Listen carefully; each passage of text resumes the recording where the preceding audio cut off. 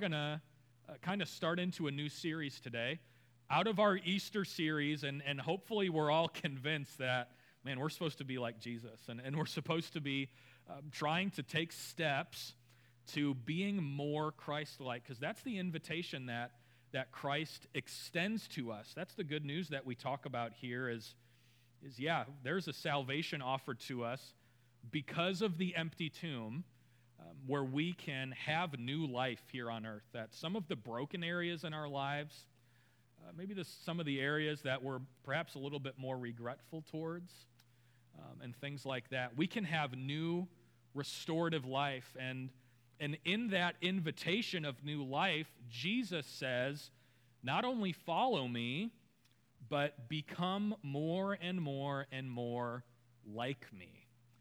And as every single time we take steps in that direction, we start to really figure out what a new and full life looks like. Made new by Christ and filling up here on earth, becoming more like Him and experiencing the goodness of God and the grace of God. So sometimes at Reachway Church, we talk about the overall picture, kind of the big 30,000 feet, if you would, views on what it looks like to follow Jesus and become more like Him, what it looks like for the life of Christ to influence our lives. And sometimes we take things down to ground level. We go from the airplane and we take it down to the bus, right? And we kind of get specific and we dig into a couple of different topics. And that's exactly what we're going to be doing for the next 4 weeks here. Our teaching series is called Spending Habits. And what we're going to be talking about are two specific areas in our lives where we do think it's valuable to talk about how Jesus influences how we spend, particularly our time and our money. And these are always some of the more tense topics to talk about because time and money are both categories of things that people own, and in our culture, they are increasingly valuable. And I'm not just talking about like a dollar equals a dollar. I'm talking about like the building up of wealth of any level. Wealth doesn't mean you have all the money in the world. It means you have some money, right? And so talking about how these things really do drive the world we do particularly live in North America. If you've ever been to another country, you might recognize that the pace of life and specifically how time is used is completely different than how we view time here in the States. You could go to some countries and you would need to actively search to find a clock, someone wearing a wristwatch. If you were having a dinner party at 5, it means everyone showed up maybe at 7, and it was maybe over by 1 a.m. the next day. Time functions differently depending on where you find yourself. And so it would be important for us, living in the particular culture that we do live in, to talk about these serious issues and these things that really do have a place in our lives. And so I really am looking forward to the next 4 weeks where we talk for a couple weeks about time and a couple weeks about money. Before we dig into today's content, over the next 4 weeks, I would really encourage you, open yourself up to some of the things we're going to be talking about. These important things, and by the end of today, I hope we'll see that it really does matter as people who have chosen to follow Christ that we take seriously some of these things, because I do believe it matters. I think we would believe the same. But for today's specific content, I want to lay some groundwork, and I want to do a little bit of a history lesson real quick, and I want to talk about how life was before the words Christian and church were used. We talk about that a whole lot as we use those words. We kind of use that as a label for us, as, I'm a Christian, and I go to church and things like that. I want to go back to before those concepts were even something. And it begins, really, when Jesus has his earthly ministry. In our scriptures, we have the books Matthew, Mark, Luke, and John. Those are the first 4 books in what we call the New Testament. and they account for the life and ministry of Jesus. And we see a couple of things that are happening in culture while Jesus is in life. And when it comes to the religious life of the culture, it was extremely structured and it was extremely rigid.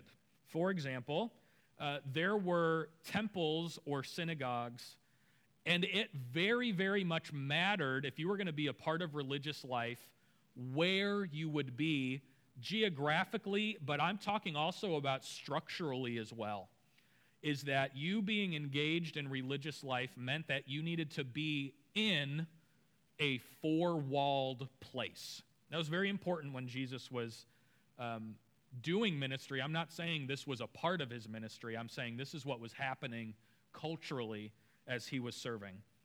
It was also very important for there to be key leaders and messengers of the news that was being talked about in the temples or the synagogues.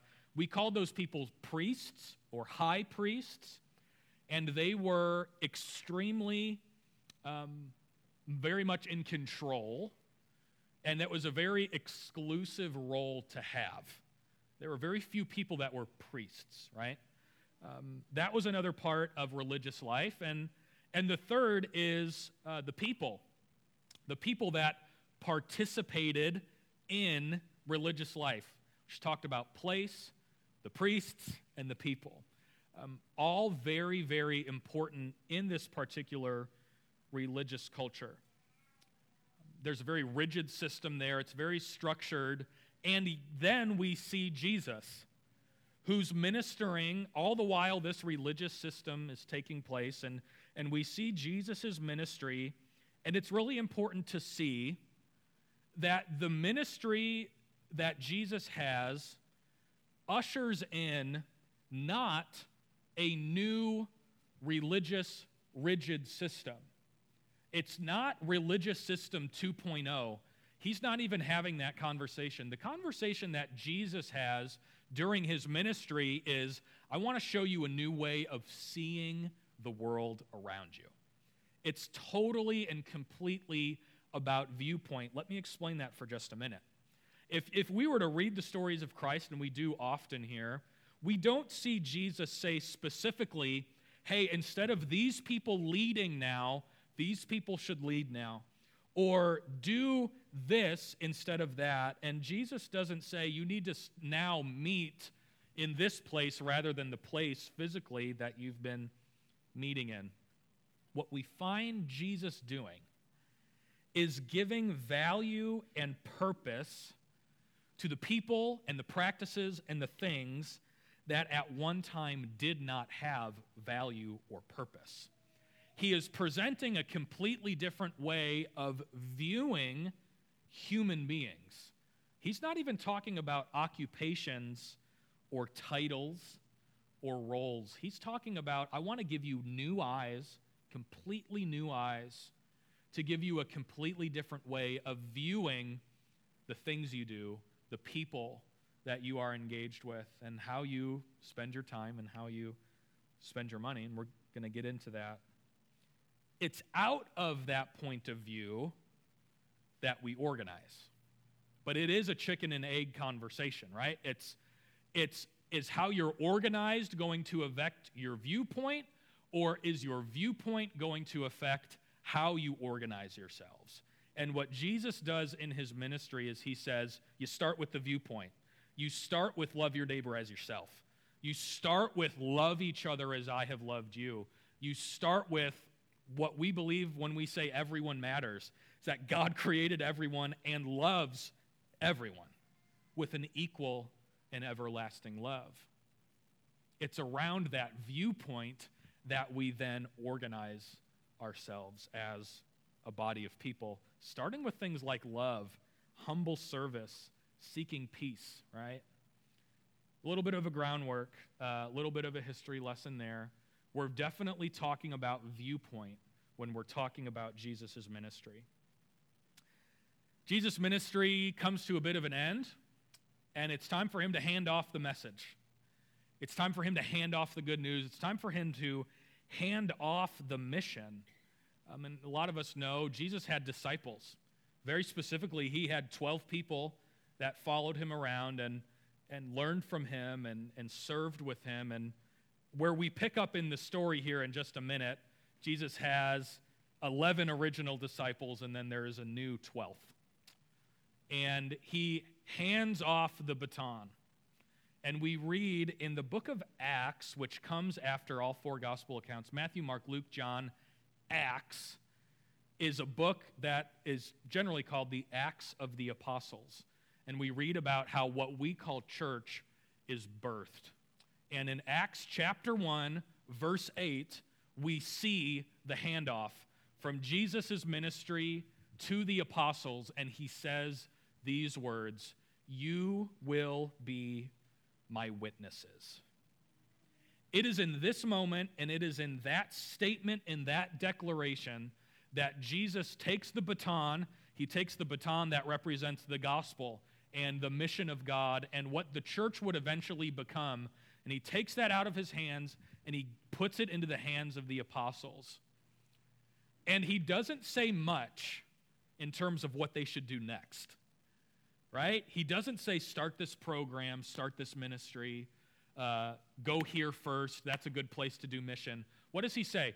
He says, you are going to become my witnesses. And in that really powerful statement, he says what it is going to look like to be what we are now calling the church. It is an idea of witness. The book of Acts goes on for a little bit, and I'm going to read out loud, and we're not going to even have them on the screen. It's a bit of a lengthy story. I just want to kind of read it over us. But what I'm about to read is coming from Acts chapter 13, starting at verse 26. It's one of the many glimpses we get in the book of Acts of what it looked like for the early Jesus followers to be a witness. So allow me to read these verses. Acts 13, starting at verse 26. This is the Apostle Paul talking. Fellow children of Abraham and you, God-fearing Gentiles, it is to us that this message of salvation has been sent. The people of Jerusalem and their rulers did not recognize Jesus, yet in condemning him, they fulfilled the words of the prophets that are read every Sabbath. Though they found no proper ground for death sentence, they asked Pilate to have him executed. Excuse me. If you were at Good Friday, we talked about just that. When they had carried out all that was written about him, they took him down from the cross, they laid him in a tomb, but God raised him from the dead. And for many days he was seen by those who had traveled with him from Galilee to Jerusalem. They are now his witnesses to our people. We tell you the good news. What God promised our ancestors, he has fulfilled for us, their children, by raising up Jesus.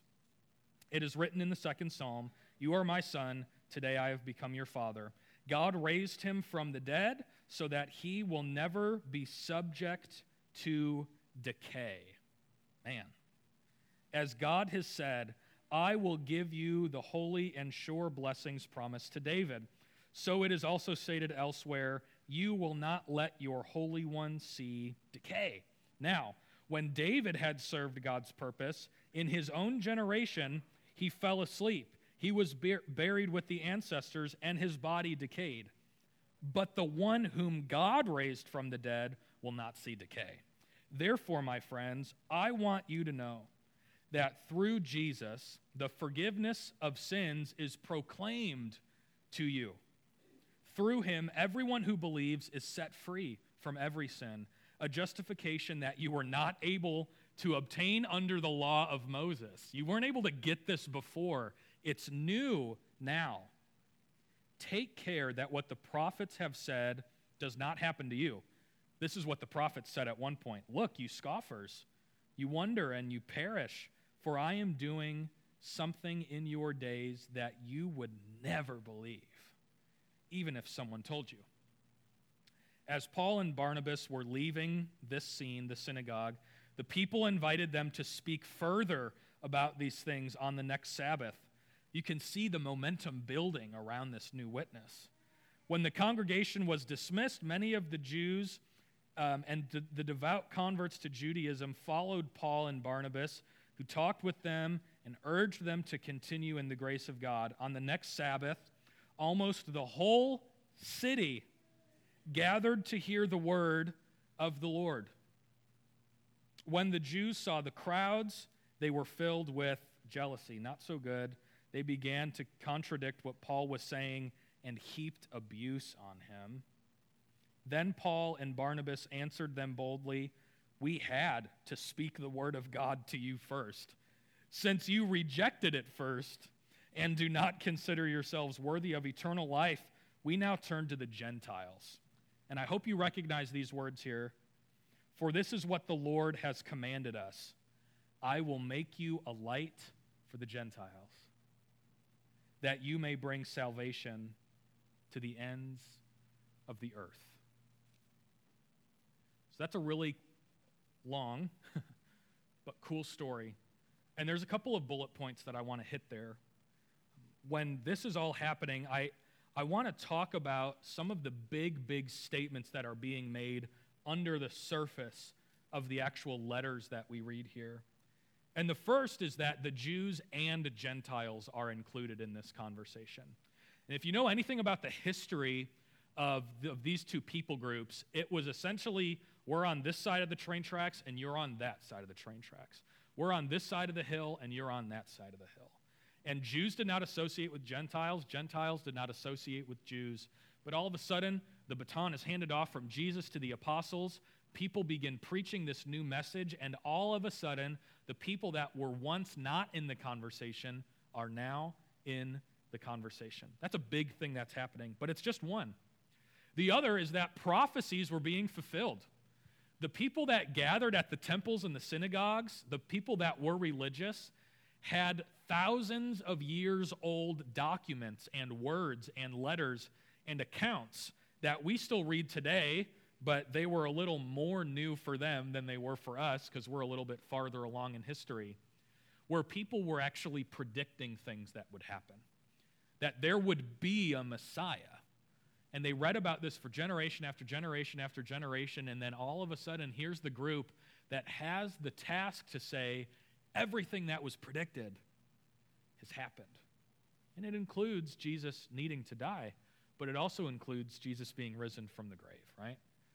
Listen to this message of forgiveness of sins. In what world is that talked about? In what world are we talking about shame and guilt being forgiven and actually wiped away and slates actually being cleaned? So, in this time, the word ekklesia was used. Does anyone remember that word? We've talked about it before a few months ago. It's this word ekklesia, which means the called out ones. When people translate our English Bibles, they read the Greek word ekklesia, and it's what we say church. Now, the reason we talk about this is because the word church in our culture means different things to different people. But what we are sure that we talk about every time that we say church is we're not talking about this building, right? We're talking about the group of people that on occasion spend time in this building. We're also talking about the people that follow Jesus that spend time in other buildings and spend time in other fields that have a community together. When we say church, we mean people. We don't mean place or structure. And it was a couple of weeks after what I just read down the line is when the first time someone said that person is a Christian. Did you know that the very first time the word Christian was given to someone, it was an insult? To follow Christ in this particular day and time was still against the social and moral code. And so to say that you were a Christian was to say, not, oh, you're a Christian. It was to say, oh, you're a Christian. So call yourself a Christian, but understand the context of even that label, right? We still claim it, though. The reason they were called Christians is because of their undeniable allegiance to the message of Christ. And it affected every single thing that they did. And so as we close, I want to give you one big thought. You notice I haven't talked about time yet? We did a lot of setup. We do a lot of history lesson because this is where it all comes together, is that the church, that we just kind of read about how it started and built momentum, the church is to be a unique witness to what it believes is true and what it believes is possible. And this is the big thought of today. In fact, we have it on the screen here for us in just a second, is that the church is to be a unique witness to what it believes is true and what it believes is possible. I want us to zone in on 3 different chunks of this phrase: unique witness, true, and not only true, but possible. And this has everything to do with how we spend our time. The group of people that call themselves members of Reachway Church, and the group of people that call themselves members and participants in the churches that are all around this planet. You want to know what one of our first primary missions is to be unique and to be a witness. That the things that we say and do are so unique to the culture and world around us that people notice and want to learn more. Now, for a long time, what that meant was that it just matters that we say and yell and proclaim what we believe is true. So you know what happens after a while is you start seeing people on street corners in big cities with signs. Because up until that point, what mattered is that the only thing we have to do is make sure that everyone else knows what we believe is true. And if you run with that principle and that principle alone, you get groups of people that cluster around what they believe is true, but what they do is they take that and they take it one step further and they actually attack people who don't believe the same truth. Very, very damaging.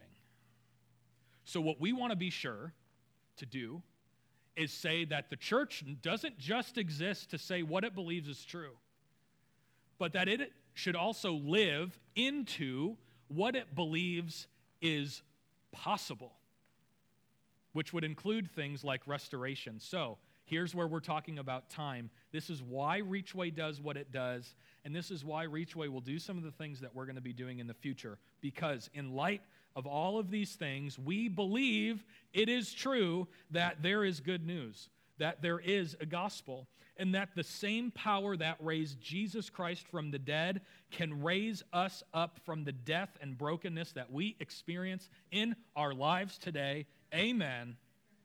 So, Reachway will spend its time gathering, talking about that. And we will spend time in this season on Sunday mornings at 10 a.m. learning more about what it looks like to say yes to the invitation that Jesus gives us that begins when we walk out of the tomb just like Jesus did. Whew. You know what we also believe is true? Is that living in community with others is a good and beautiful thing.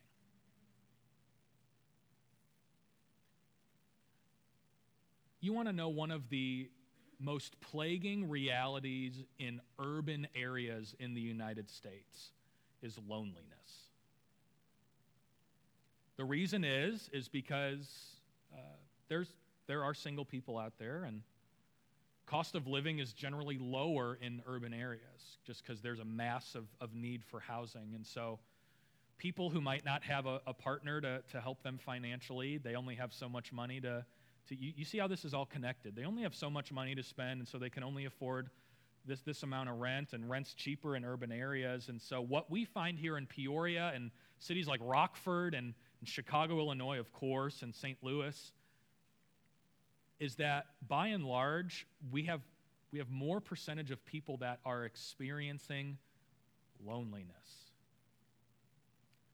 So the church has a unique opportunity to witness to another way of living, where we don't choose to live lonely anymore, but we live in community with others. And we believe that friendships and relationships are a primary way of experiencing the grace of God. We do believe that. Here's the thing. If you believe the Holy Spirit lives in me and I believe the Holy Spirit lives in you, and we also believe that the Holy Spirit is dwelling among us, it's not just in us, but it's also in this space, and when we gather that the Holy Spirit is there, what we have to believe is that there's value to being around each other. So what does Reachway do? We now spend our time gathering together monthly for a meal just because. There's a couple of different reasons why we do neighborhood dinner, but can I tell you that one of the primary ones is because it's good when we're in a room together, because we can experience the grace of God. I need more the grace of God in my life. I hope you feel the same. That's why neighborhood dinner is important. Here's another part of the unique witness that we have as the church, is that we believe that neighborhoods are supposed to prosper with our help.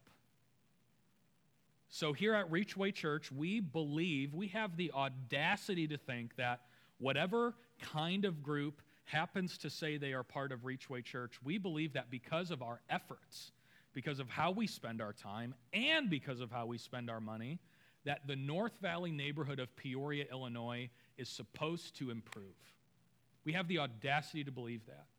And we don't necessarily look, I'm not bashing anything here, we don't necessarily look to the local governments first. We don't necessarily look to grants and government funding, and we're not asking for people's tax dollars. You know what we do? We look around in the room that we're in at any given time, and what we say is, what can we do? So what do? We buy a house, we fix it up, we put some of our leaders in it. What do? We spend a Saturday morning and we go out and we mow some grass and we clean up a front yard and we clean up the property of a facility, and we help other people who are planting gardens in their neighborhoods, and we witness to believing that this community is supposed to get just a little bit better because we're here. What else do? We throw parties for our neighbors, right? Friends, I cannot wait until Labor Day Sunday. I can't wait until Labor Day weekend, because we get to throw one of the biggest parties that this neighborhood sees, and it's for the neighborhood. This is what we also believe, is that restoration is possible.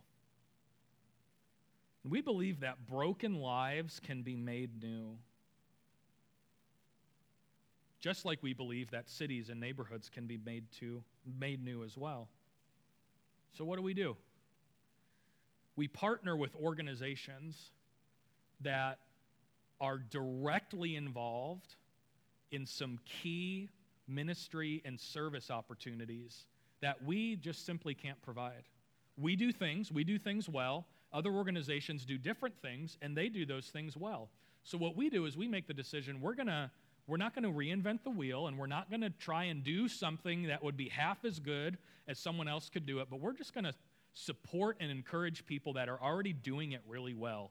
Organizations in our neighborhood like the Friendship House that provide case management services to anyone for things like budgeting, family planning, job placement, resume building, different skills. They have a student after-school program.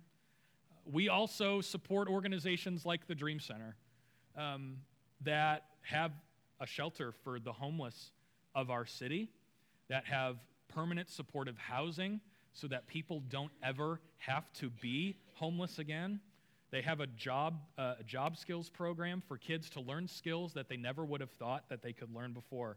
We have Habitat for Humanity in our neighborhood that is opening up doors for home ownership. And as soon as you talk about home ownership, you talk about generational wealth, and you talk about the other side of the coin of generational wealth, which is generational poverty. And if you can't have anything to hand down to the next generation, then you're just poor and your family's always poor and that last name is always poor.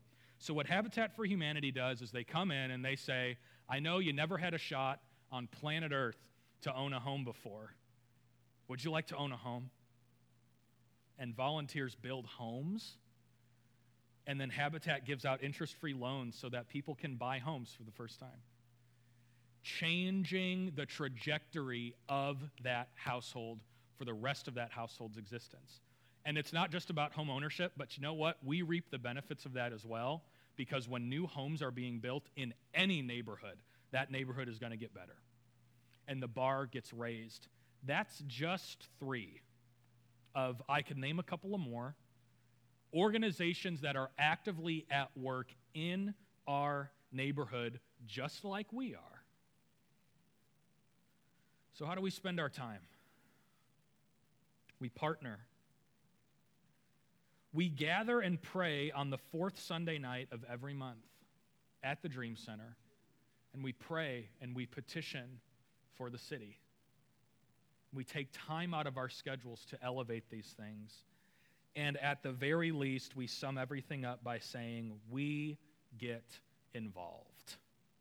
So, Reachway Church, I want you to know today that one of our primary functions as us being us is being a unique witness to what we believe is not only true, but what we believe is possible. That's why we gather, that's why we scatter. That's why we throw parties, that's why we eat meals. That's why we partner with organizations, and that's why we pray. So when you consider how you spend your time, and when you consider the life that we are all living and trying to follow Jesus the very best that we can, I want you to know that your time matters. I want you to know that you might feel that you don't have a ton to offer with your time. I want to encourage you to think a little bit differently. That there are different things that, as I look across this room, literally every single one of us is a part of. So I rejoice that 100% of the people in this room are involved in the church in some level or capacity. That's a beautiful thing. Let's keep going. Let's keep going.